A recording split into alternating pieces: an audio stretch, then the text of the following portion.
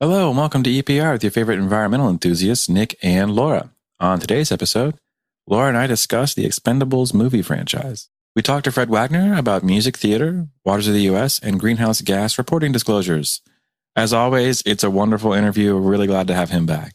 And finally, geese are monsters. It's not a fact. I just wanted to put that out there into the world. They are terrifying, aggressive, mean, and they will come after your soul. So that's all I wanted to say. And yeah, but you gotta come over here and meet Freddie. Is that a nice goose? Because I don't. Yes, Freddie's awesome. He's kind of the resident over here at the local pond. Okay, you during nesting season, come talk to me. So, Freddie goes for the eyes. They go for the head. They know.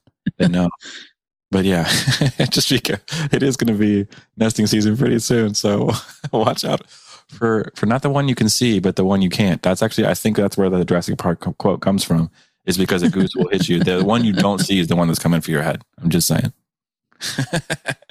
All right, hit the music.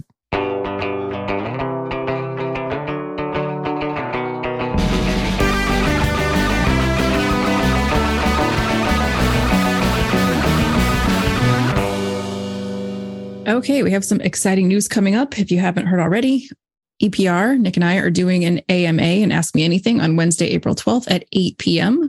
on our YouTube channel, which you can find at EPR Podcast or www.youtube.com/@EPR Podcast.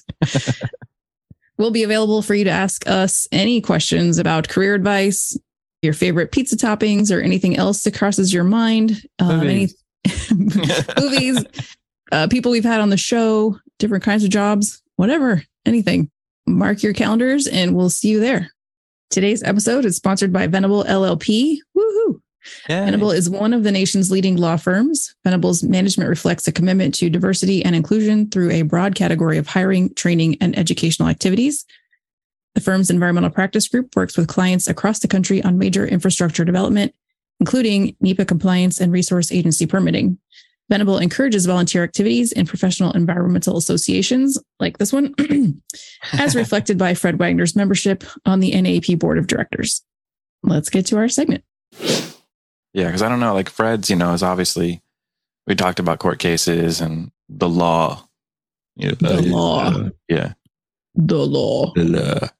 Speaking of which, they're making Expendables 4. What's happening? My brain immediately goes to breaking the law. I actually went to Judge Dredd. I went to Sylvester Stallone. I said, I am the law, just like he would. And then I was like, hey, you know what? I just found out, Laura. Here's another thing. They're making an Expendables 4. And I haven't seen any of those movies. But what? They all look terrible. They're awesome. Are they really? Have you seen them? They're fantastic. Yeah, I've seen all three of them. Oh, that's hilarious. I haven't. Well, I mean, then you must love the dinosaur, like blowing up movie. Come on. What are you talking about?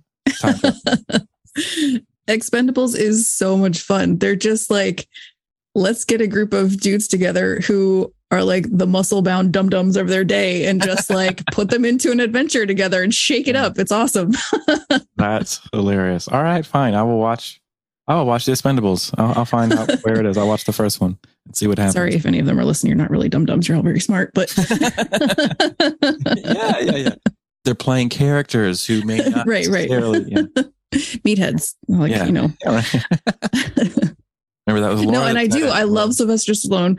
I love Jean-Claude. I love all, like, they're all just so great. And, Schwarzenegger, and just put them all together and just like see what happens. And it's fantastic. Oh, yeah. Yeah. And I think all three of them are pretty good too. It's not like, they got worse or better. They're just all kind of good. Yeah. Have you seen there's one like John Wick. Have you seen that? Yes. I've seen those. Not quite the same to me. It's just kind of like, I don't know. The acting in the first one was terrible. People were talking about how great it was. I'm like, the bad guy I couldn't take seriously. I don't know. Keanu Reeves is great, but I don't know. That movie just loses me at the puppy every time. Oh, yeah. What are we doing? We got to stop doing that. Just stop killing dogs in movies, please. Right? Like, I don't need that in my life. I think we've talked about that before. No. Yeah. Nobody does. Yeah. Like, I had a friend who like refused to watch it just because of that. Yeah. And I was like, well, you could just like fast forward past it. Yeah. I mean, like he does have, there's a lot of vengeance related to said moment, but yeah. I mean, I get it. That's a reason to. Yeah. Murder everybody. Yeah. 100%. Yes, exactly. Yeah. Go berserk. But they didn't need to show it to us. No, that's the thing. That's exactly what I mean. Why is this happening on screen? Like, why it's, yeah. I'm still mad at that. That's one of the poorest choices. There's so many times where you're just like, oh, there's a dog here. It's going to die. Great. Awesome. And you're just like, it better not. There's nothing better happen to this dog. Right. We feel it coming. Don't do it. Yeah. Don't do it. You did it. Yeah. Why? Like, I'm out. Yeah. I don't know. Actually, my favorite like ridiculous clip of all time was disaster movie, like The Day After Tomorrow, or whatever it was that called. One I don't remember. Day Before the Day After. It's Jake Gyllenhaal, right? And so this is. I'm just going to give you like the first like 5 scenes of the movie. This is what they're like. They're like climate, weather, climate, wolves for no reason, climate. And you're like, and I remember like they did this scene and like, look at these wolves, they're a pack, and you're like, I swear to God, if these wolves attack a single person later in this movie, I'm walking out. And they did. I was promptly dragged back to my seat, but yeah, I genuinely got out. How did you get dragged back to your seat? Well, yeah, that's, you're with somebody and then they're oh. They didn't protest with you. No, sit down. All right, fine. One man protest fail. Yeah. Mm-hmm. Yeah. It was just funny. I was just trying to be hilarious more than anything else. So I was like, I knew this was going to happen. Like, it's like, why did they even show it? If they weren't going to do it later. Yeah. So that was pretty funny. But that's what happens, when there's like a weather event and then like 2 days later, all the animals are rabid, right? You understand that. They're all like going to kill everything that they see, let alone people. So, okay. I'm not sad I didn't watch this movie. It's bad. It's a very bad movie. But yeah, anyway. Oh, man. So maybe let's get to our interview. Please.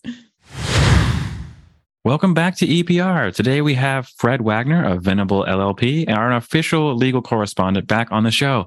Great to see you again, Fred. It's great to be here. I'm glad I'm still on the payroll. Yeah, it's been a great run and we're happy to keep it going. But, we've got a lot of ground to cover today. I know there's a lot of stuff, talking in court decisions on water, we got greenhouse gases, all kinds of stuff. But I want to start with a conversation about musical theater. How has music theater influenced your career? What do you love about it?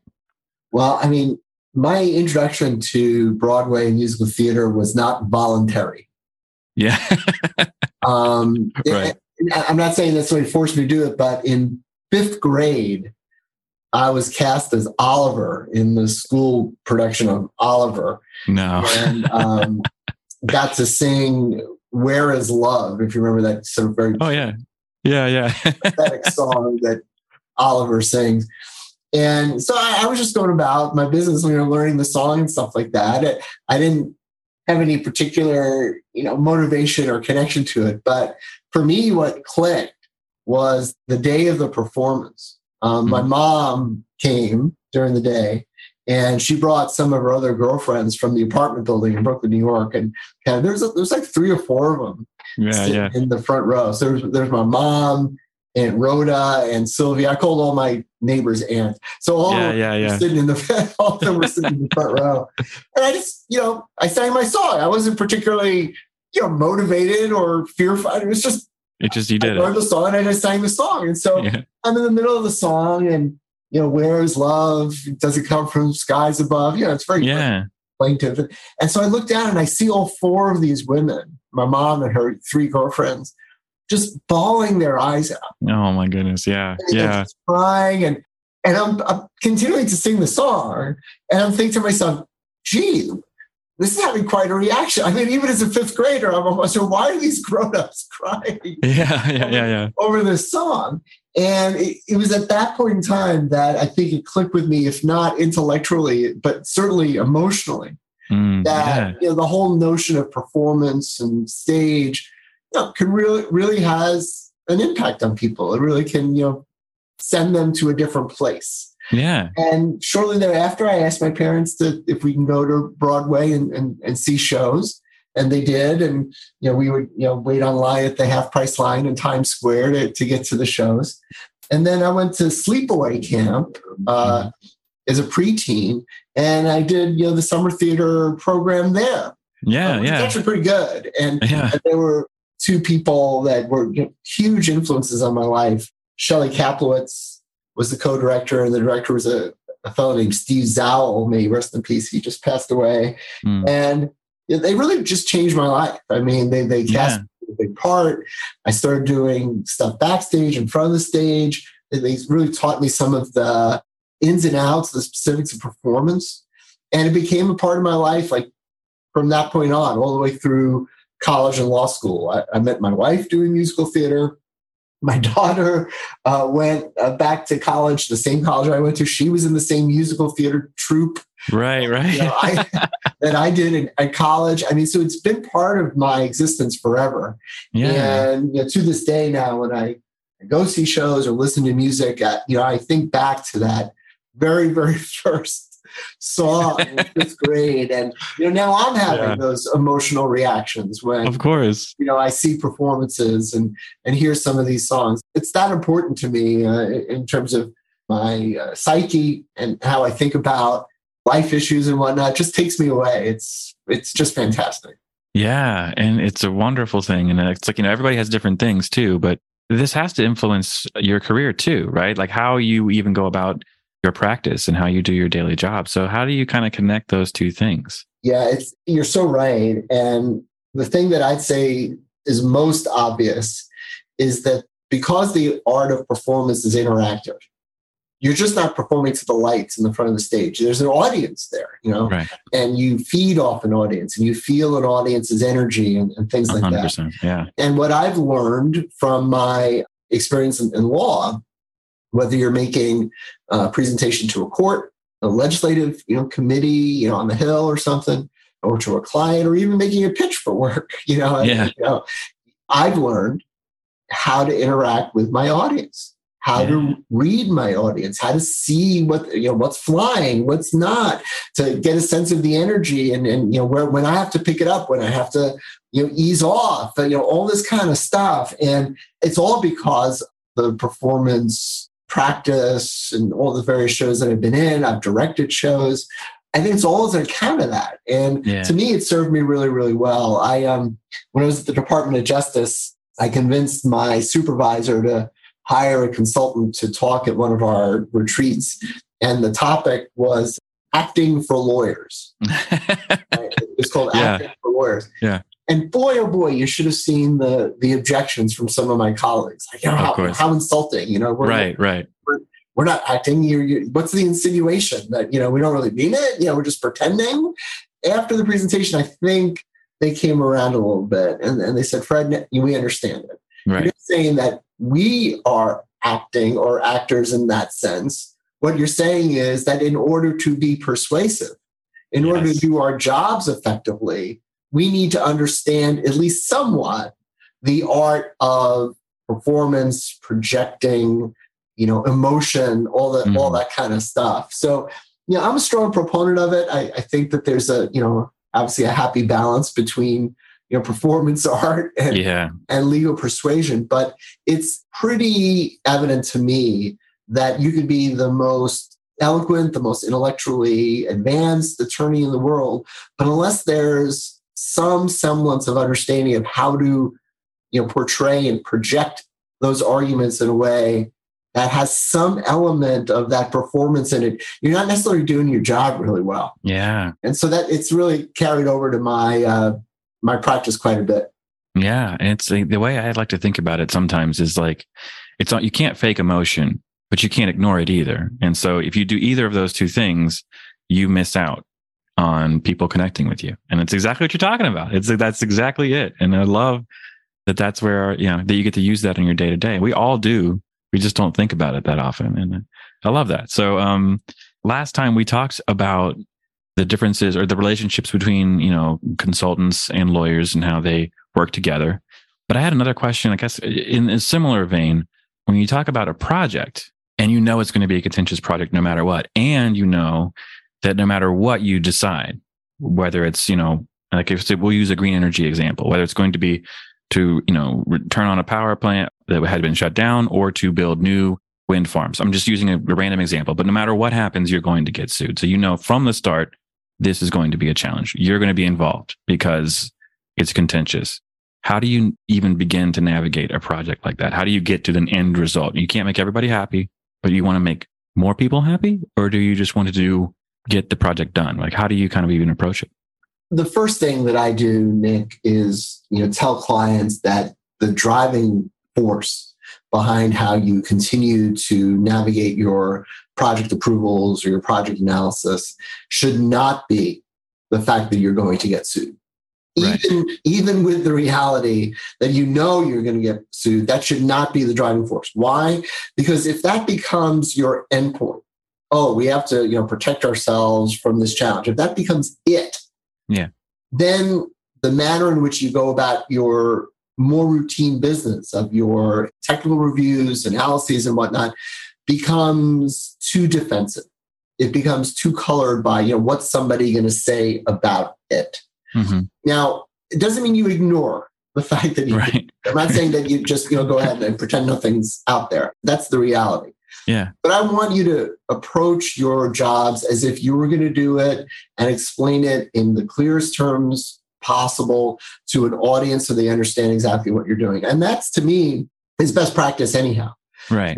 So I tell the clients, don't get consumed by the fact that there's going to be a challenge. We understand that there's things that we could do. The second thing I tell them is because of that, because you think there's going to be a challenge. And again, this is so mundane. If anything, what this does? This puts a higher premium on file management and document management. Right. Because at the end of the day, right, what you're going to be defending is the work that you did, and the work you did is reflected on paper. Yeah. There are no witnesses that are going to testify in a trial like that. It's going to be proof of what you did and how you do it. So keep track of those things carefully, important meeting minutes, memoranda summarizing discussions, between the applicant and the agency. Even when there's disagreements, how are those disagreements resolved? And on what basis were they resolved and all that? If you have it organized and thought out that way, then when eventual challenge happens, you're in a position to begin the defense, clearly and logically. You don't have to recreate any wheels. Because as you well know, some of these projects take years to get to fruition. And sometimes, all the time. People leave, people move on. So the woman who did your wetlands delineation is off on another job, and the man who did your biological assessment is now working for a different company or whatever. And so you have the luxury of going back and speak to them. What were you thinking? Right. When you did this. But if you've done a good job and keeping the paperwork well and organized, it's kind of all there. So, number one, don't get consumed by it. Number two, organize your thoughts or your paperwork so that you're ready to defend it. And the last piece of advice, Nick, is, do a little bit of what we just talked about before. Do a little bit of acting. And the acting in this case is pretend you're the plaintiff. Yeah. Put yourself in the shoes of a plaintiff. What are they thinking? What are they worried about? What buttons are they going to push? And that little bit of role playing, if you will, as you go through your work helps you anticipate some of the things that you'll have to defend later on. Yeah. And it doesn't take a lot of creativity. It doesn't take a lot of, pushing the envelope. But what it does is say, hey, wait a minute. We think we're absolutely right here. We think we're on all fours. We're doing a great job. But if somebody were going to poke holes in this thing that we're writing, what do you think it would be? What would somebody else say about that? And if you take just a moment, again, not be consumed by it, not be driven by it, but if you take a moment at those key junctures in a process to think, what would somebody else think about this? What criticism might we be subject to? Then you can anticipate and even work into your record things to, respond to those sorts of things before they become massive problems for your team. So those are some of the things I tell people. And then finally, I try to portray confidence. Yeah. Like Stuart Smiley, you're smart enough, you're good enough, and by God, you're good looking. You're going to come out of this all right. Yeah. We're going to win and have that confidence of purpose. And then at the end, before litigation happens, you'll be ready to go. Yeah. It's funny. I think I know the answer to this question already, But is it better to know you're going to get sued in the beginning than at the end? Is it easier for you, or does it kind of just depend? It's a little bit easier, I think, because as the lawyer, it makes my job just that much easier to help prepare a client right for what eventually is going to happen. I've had it both ways, where the phone rings and they weren't expecting a challenge, and all of a sudden they're challenged, and they feel jolted, by that. Right. And then you're playing catch up a little bit. Whereas in the other instance, when we're anticipating a challenge from the beginning, you can have that mindset. You can do a lot of preparation and be ready to go. So, look, the short answer is you hope you never get sued. Right. Nobody likes it. Nobody likes to go through with it. Right. But if and it's going to be that that controversial sort of project. Yeah. It's a little bit of an advantage to have us be able to be partnering with you as the lawyers along the way. Yeah. Well, it makes a lot of sense. So, yeah, thank you again for that. And, I think we can dive into the meat of our discussion today. So we've been joking since you started that there's not that much going on when, because it's obviously not true. But I mean, my goodness, we've had a very busy, few months. So let's start with the waters of the U.S., right? So last time you were on, we were talking about proposed rules, and now we have rules with litigation, imminent ruling coming up. Kind of keep us up to date on where we are with waters of the U.S. and where it's going. Last we talked, we mentioned the argument in the U.S. Supreme Court back in October in Sackett versus the United States litigation, and they had over 2 hours of oral argument over the meaning of waters of the United States. Very, very first argument of the new term. It was very exciting. A couple things became apparent is that I think there's a great deal of frustration on behalf of the panel. Like, are we here again? Again, I know. Are we really doing this? And, are we really talking again about the meaning of the word adjacent? And in fact, at one point during the argument, I think it was Clarence Thomas who said, can we stop talking about adjacent, please? It was really funny. But what came up in that argument, Nick, was that the Solicitor General of the U.S. promised the court that the rule was going to be out before the end of the year. Because the court asked them. They said, okay, this is in front of us. I understand that this rulemaking process is ongoing. What's up with that, United States? And the Solicitor General said, rules out by the end of the year, Your Honor. Right. Well, when did the rule come out? December 31st. Yeah. I mean, so it's nothing like telling the Supreme Court that a rule's coming up by the end of the year. And you can imagine all the folks at EPA and the court go, great. Yeah, exactly. And so but they managed to do it. Yeah. And it came out first on the EPA and core websites, and then officially published in the Federal Register just a little bit later. But the rule and the supporting documents they're massive. Yeah. The rule itself is extremely long, and when you click it on the EPA website, you will find at least a dozen supporting documents underlying the rationale of the rule. Mm-hmm. There's the economic analysis. There's the technical analysis. There's the response to comments, and the response to comments has like 10 or 12 chapters in it. And so all in all, it's well over 1,000 pages, maybe well over 1,500 pages of analysis, dealing with the waters of the United States. And my impression is that this administration wanted to do just the opposite of what happened in the Trump administration, which is when the Trump administration reverted back to make it too simple, making the rule closer to the navigability rule that Scalia wanted, in Rapanos. If you can float a boat down it, then it's waters of the United States. Right. They didn't have, even being objective here, they didn't have a lot in the way of technical support for it. They just basically said, here's what we think the courts have said. We opt for this. Right. This administration said, we want to do something different. I'll explain what that is in a minute. But we are going to substantiate it out the wazoo. Right. And they did. Yeah. And they did. So you can agree with it. You can disagree with it. One thing you can't dispute is that there's a rationale for just about everything. That's yeah. And so that's the first thing that I know. The second thing that they tried to do is, again, despite it being very lengthy and very massive, they tried to give the impression that really what we're doing here is reverting back to a paradigm, a model of enforcement that's largely been in place for years, as modified slightly by Supreme Court review. Yeah. So again, overgeneralizing. Right. I think the pitch from the agencies is, hey, nothing to see here.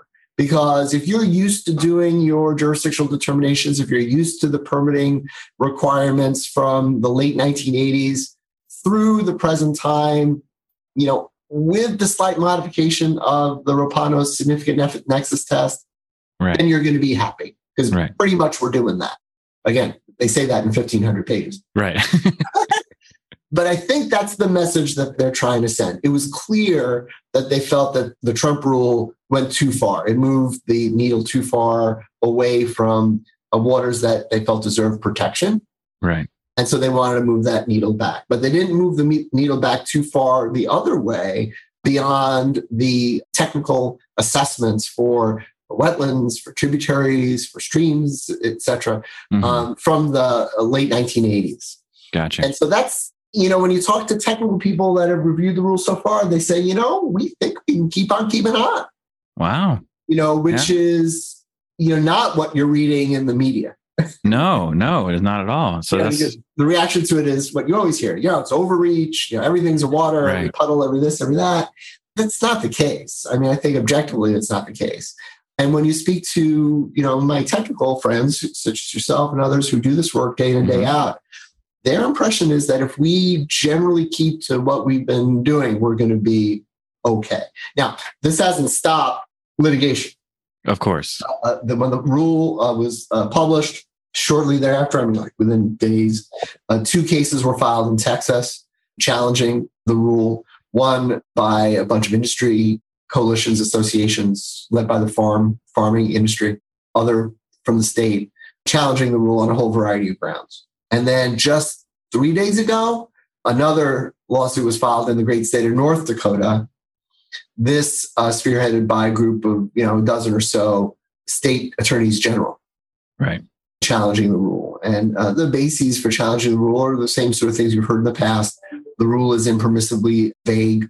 You don't know what a WOTUS is until you see there, and that's not fair, especially if there's civil and criminal enforcement.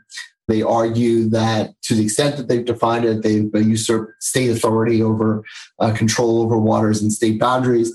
They have raised the major questions doctrine, which we've talked about in the past. Yeah. I don't think that's going to fly because if the Clean Water Act does nothing, it defines what you should be regulating in terms of water pollution and things like that. So I think that's I don't think that's going to be a good argument for folks here this time around, and a variety of other grounds as well. But the most important thing for this discussion, I guess, Nick, is that in Texas, they've already moved for an injunction.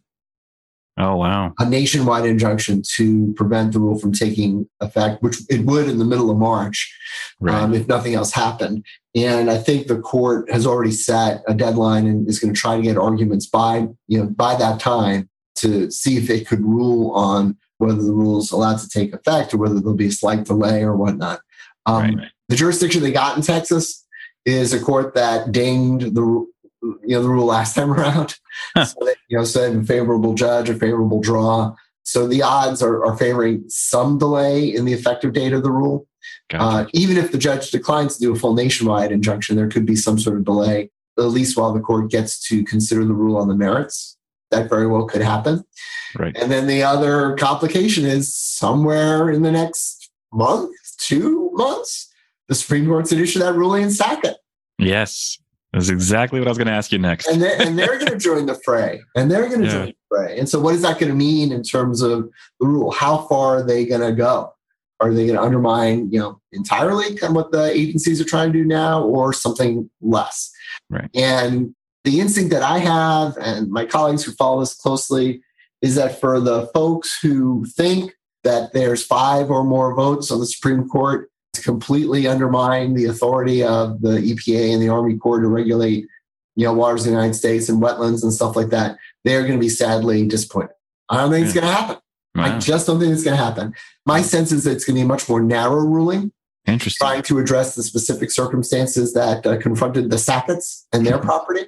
Right. That clearly could have some, blowback on certain aspects of the rule as it was proposed, because the rule does talk about adjacency and, the elbow connected to the hip bone, which is connected to the knee bone, that type of thing with respect to waters. Mm-hmm. But my sense is that the court's going to issue a much more narrow ruling even if they rule in favor of the Sacketts, and the odds are, given the composition of the court, that's probably the case. But an overarching ruling tearing apart the authority of the agencies in general, I don't think that's going to happen. So some effect to the rule, I think, but not so dramatic that the litigation in Texas and North Dakota, and there'll be others, can't proceed in a way to determine whether the agency's rule was adequate and whether it will meet the standards of the Administrative Procedure Act. But I would say the odds are strong that the effective date is going to pass, and a court's going to say, let's put this on hold for a little bit. Gotcha. Let's wait. Give me a chance to rule on the merits. Let's give everybody a chance to argue this and brief this so I don't have to rush. And I don't think that would be a bad thing for EPA and the Corps either, for the reasons I said earlier, because I think they believe they are regulating waters right now pretty much the way they would be regulating if this rule took effect.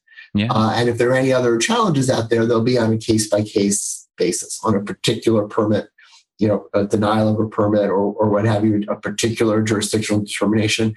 Right. And I think the agencies are fine with that. If that happens on a one-off basis, that's fine. So that's what's going on.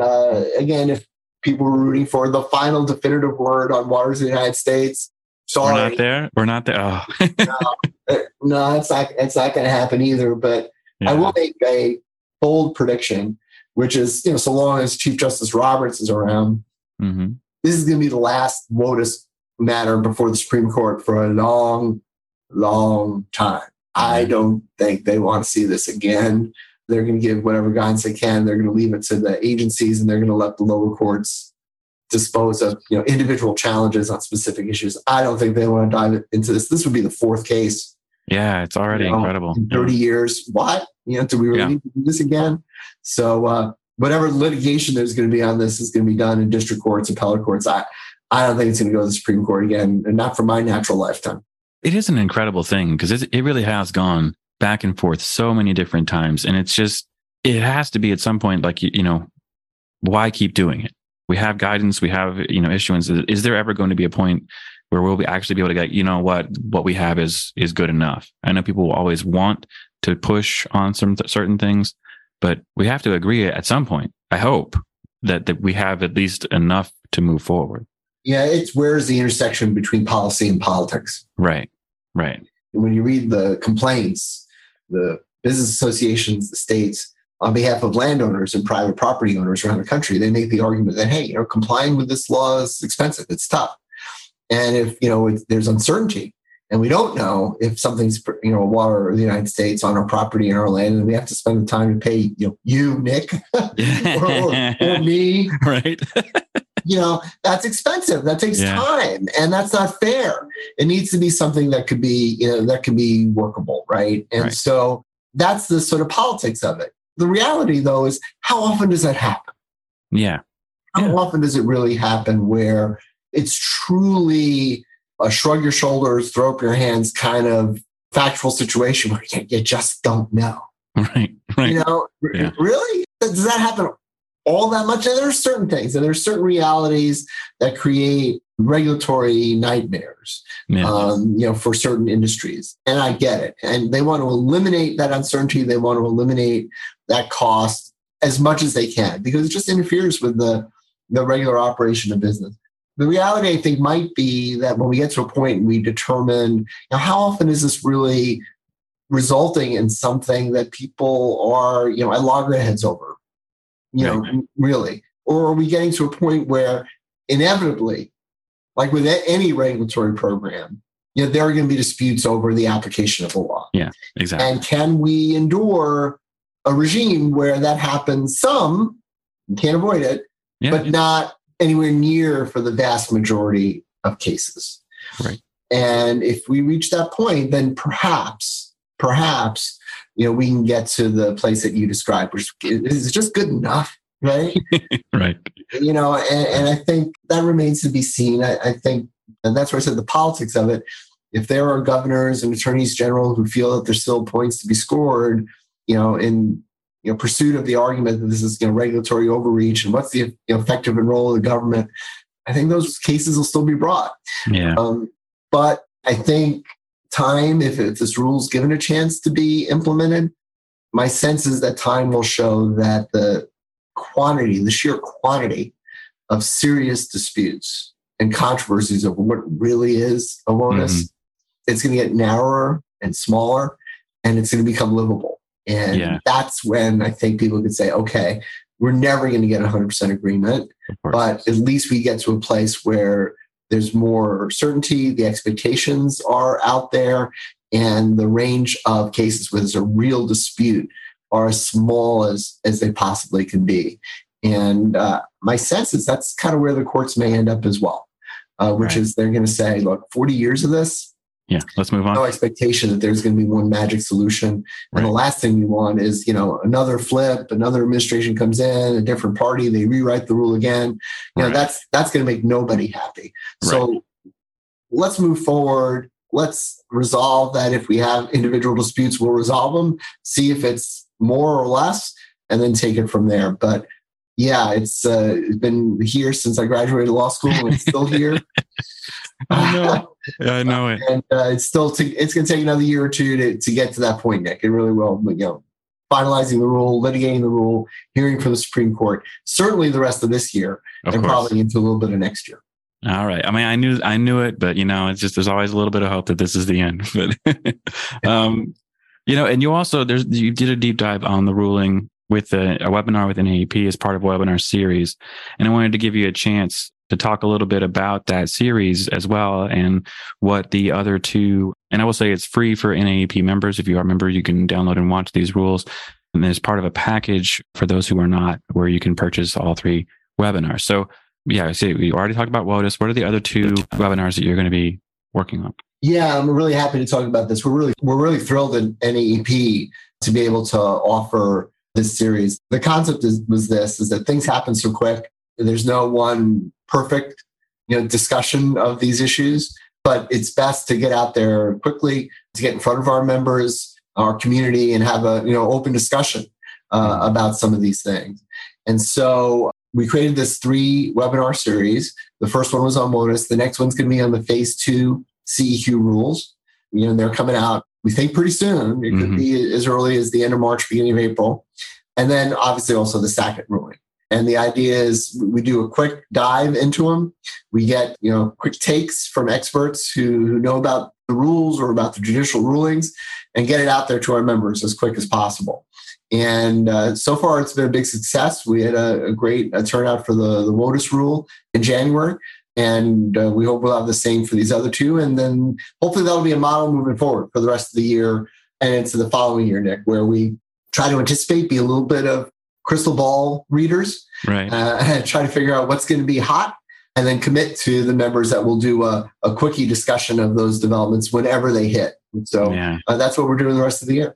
Yeah, it's going to be pretty exciting. Like I'm really, like you said, like phase 2 is coming. I know there's rumblings that they're reviewing it. So it's really, that'll be really cool to see. And I'm really excited. We've talked a lot about what that's going to look like and what's going to be in it. So it'll be really cool to do that dive, and we'll promote it on the show as well. So more to come on that. But, with the water quality isn't the only thing going on right now. We also have quite a bit going on with greenhouse gases. And we've been following a lot of those challenges with you as well. So we talked about the SEC proposed rulemaking last time, and it dropped almost a month, I think, after you hopped on the show. So can you walk us through the updated reporting requirements, and anything in there surprise you? Well, there was a major development since that time when another group of federal agencies joined the party, and they issued their own rule on disclosure and reporting. And that's the trio of the General Services Administration, Department of Defense, and NASA. Yeah. And they help contribute to the federal acquisition regulations. And they issued a proposed rule, and the comment period just recently closed, that for all federal contractors, they too would have to separately disclose greenhouse gas emissions and substantiate through review from a third party their own plans. And this would be incorporated and be part of the federal acquisition regulations. So if you do contracting with the federal government, you would have to do this as well. Yeah. In some ways, the rule went beyond the SEC rule by compelling federal contractors to have these certified science-based targets. Yeah. And genuinely, we are talking about them internally here at Dawson quite a bit. So, right. What does that mean? Right. And yeah, what does it mean? Exactly right. The entity that they put in the rule is this internationally based third party, the SBTI that has some international members, United Nations and things like that. And they're the ones that you get validated. You submit your plans to this entity and they validate the plan. And under the GSA proposal, you would have to show that you've submitted it to the SBTI to get validated. Yeah. That's been a little bit controversial. Yeah, I can imagine. As you can imagine, not a lot of people like that. The idea of going to a third party, never mind a third party with a fairly strong international component to it, to be kind of like a gatekeeper about whether you can get federal contracts or not. So there was another group of agencies that joined in with more proposals on reporting and disclosure requirements. The SEC extended its comment period in its rule back in the fall. It closed again, it reopened and closed again in November. And according to the regulatory agenda that they published, they're thinking about their rule coming out in the spring, their final rule. Mm-hmm. There's been some leaking so far that's been reported in the Wall Street Journal with an indication that some of the thresholds in the SEC rule about when you would have to report these things, maybe modified somewhat, and perhaps even the timing of which, when you have to respond could be modified as which in part.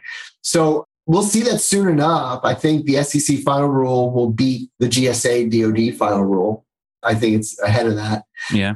And then just like WOTUS, you could probably hold your breath. And by the time you have to breathe again, there'll be a complaint filed. Right.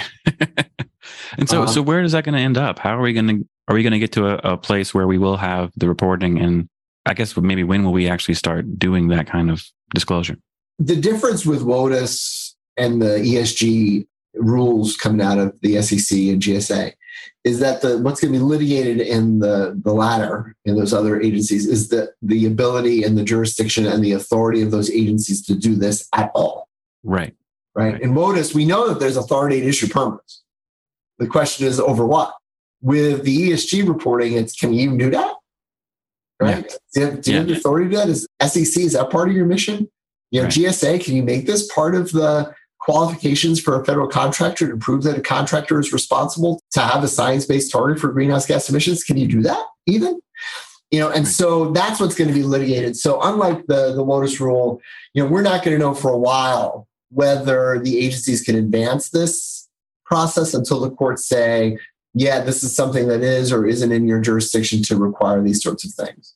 Yeah. And so there's going to be, this notion of it's called a facial challenge under the law. Facially, meaning can you even get past go and collect $200 before you do this thing, as opposed to an applied challenge to the rule, which is, somebody, submits their reporting and then the SEC says it's inadequate, right? That's an as applied challenge to dealing with the rule and complying with the rule. What we're talking about is facially, can the agency get there? Yeah. So my prediction is that that's going to take even if the final SEC rule comes out the spring, it's going to take a solid year to get past that and through the appeals. So the final rule will have deadlines. It'll give those dates, but I doubt that they will kick in because the litigation will be pending immediately. And it's going to take a while for the courts to figure out if the whole premise of the reporting and disclosure is within the jurisdiction of these agencies. So I think it's wise for companies to prepare for it. I think in many instances, the companies are already doing it. Yeah. Yeah. They're doing it on their own. They're doing it because, it's part of their own compliance program. They're doing it because they have businesses and operations in Europe or in Asia where they're doing, and they're requiring some of these things already. So it's going to move forward. They're doing it because maybe even California would go ahead and pass something with the federal government. And, California by itself, as we know, is the sixth largest economy in the world. So I think companies will be wise not to sort of put this off indefinitely, because I think it's some form of it is going to be required and, continue to be required. But the SEC and GSA rules themselves probably won't take effect for quite a while. Yeah. Which makes sense. But I like your point too, that it's going to take companies, it may take a while, but companies should still look into this anyway. If we get to a point where they're like, okay, go, and we don't get in, then, that's not great, I would argue. Right. And the other thing is we're now seeing, I don't know how to phrase it, more kind of private enforcement of these issues. You might have read recently there were shareholder challenges. Yeah. Representations made by companies about their representations about carbon reductions and their commitments, and claims of greenwashing in their publicity and their representations. And so it's not just from the governmental perspective, it's also from the private sector and shareholders moving to make sure that their companies that they've invested in are doing this work legitimately, fairly, honestly, and so forth. And that's going to happen as well. So ESG is here to stay, I think. And the question is going to become, how does it become incorporated into government activity, across the board? And we know that this administration's commitment is, you hear this phrase all the time, Nick, an all of government approach. Right. There's certainly an all of government approach to climate and GHG. And so it's not surprising to see disparate agencies like the SEC and the GSA, do this. The outcome is what we're still waiting to see. Yeah. And more to come on that for sure. Like I say, it's again, one of the most interesting times, I think, in environmental policy in this country is the past couple of years. It's just been fantastic to see. So do you have anything on the horizon for us that we haven't talked about on a litigation standpoint that maybe we'll be looking for the next time you come on? Oh, yeah. I mean, for sure. I think we will continue to see a lot of activity in the Section 401 water quality certification world, the rulemaking and litigation over it. It is, just a classic case of federalism, the role of the states, when they perform their water quality certifications, the authority that they have, the time by which they have to act on this, and then the sort of relationship between it and federal authority under the Clean Water Act. So there's going to be a lot of activity under Section 401 that also then affects, the work of our members, because they, prepare the documents seeking water quality certifications from states around the country. So that's an area where I think there's going to be a lot of developments. And then the other area, and we really haven't talked about this a lot in our podcast before, but we may in the future, and that is, what is EPA going to do with the PFAS chemicals? Oh, yeah. How are they going to move forward? There's talk of, expanding the list of those chemicals. There's a talk of including PFAS in terms of Superfund cleanups and identification of hazards at Superfund sites, and in water and drinking water and water regulation as well. And there's going to be a lot of movement on that. Again, from a technical perspective, how do firms around the country deal with the reports of these chemicals? How do they deal with the very sophisticated technical work on gauging what's in drinking water, what's in a hazardous waste site, and so forth. I mean, this is really going to be kind of the next generation of regulatory compliance for chemicals. And again, it may not matter if EPA issues a final rule, because there can be citizen suits over this. There could be toxic tort suits, and certainly individual states can move forward with regulations in this area as well. So to me, that's kind of the next generation of environmental protection above climate. Obviously, that's the number one, but the regulation and the litigation over PFAS is the next thing that we probably should talk about, as much as it's complicated and frustrating, because there's so much uncertainty, but you can't avoid it. You can't avoid the scope of the potential challenges out there under those chemicals and the various regimes, whether it's RCRA, whether it's Superfund site cleanups, whether it's citizen suits over water contamination. It's just going to come up over and over again. Yeah, and it's not, the chemicals definitely aren't going away. We know that. Well, by definition, that's what they call it. Exactly. See, I want to change my name. I want to be a forever lawyer. There you go. If I could be forever lawyer, that'd be great, right? But, exactly. Exactly. Forever chemical. Yeah. But that's perfect. And it's always such a pleasure, Fred. I know we talked a lot about legal stuff right now, but, I want to end on another lighthearted note here. We talked last time about Drive to Survive as well, and that's coming back on Netflix. By the time this comes out, we'll all be diving into the seasons past, and it's great. It's a lot of fun to watch. Has anything else caught your fancy? Well, the Netflix is trying again. They've expanded the Drive to Survive model to the PGA Tour. So for golf fans, there's a new series that's dropped, and it's called Full Swing. Full Swing. Yeah. And again, it tries the same model, behind the scenes, insights into the pros, how they prepare, their ups, their downs, their travails.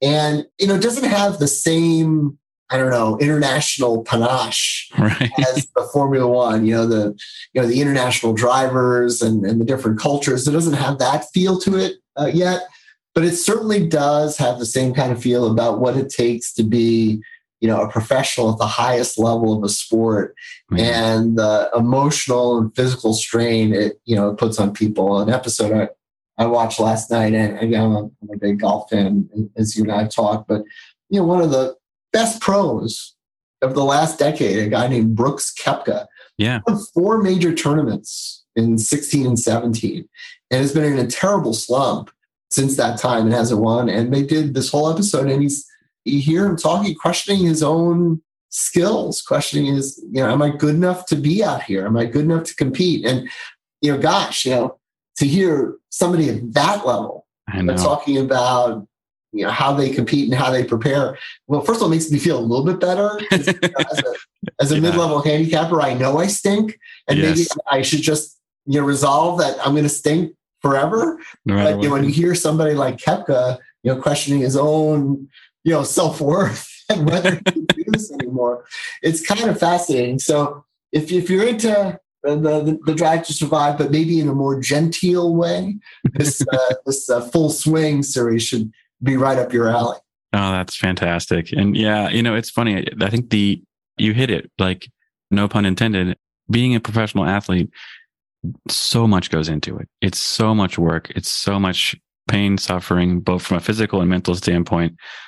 And golf is the most brutally unfair sport there is. It's just, you're like, I could do this 100 times and 99 of them be the way I want. And 1 time out of 100, it's going somewhere else. And it's just an incredible thing. It's really cool. So I'm excited to check it out. I haven't seen it yet, but I'm excited to check it out. So maybe next year, Netflix will start behind the scenes of pickleball. There we go. Yeah. I don't know what you would call that. Up. Yeah. Well, oh man. Brine to survive. I don't know. Yeah, that's great. Yeah, it's coming soon. 2024. Look out for it. All right. All right, Fred. Is there anything else you want to talk about before we let you go? No, it's great seeing you guys, and I hope to see as many listeners out there at the annual symposium NAEP is going to have in Phoenix in May. It'd be great to catch up with people, and I hope we can do another live session there. Yeah, absolutely. Looking forward to it, Fred. All right, bye. Bye. That's our show. Thank you, Fred, for joining us today. Please be sure to check us out each and every Friday. Don't forget to subscribe, rate, and review. See you, everybody. Bye.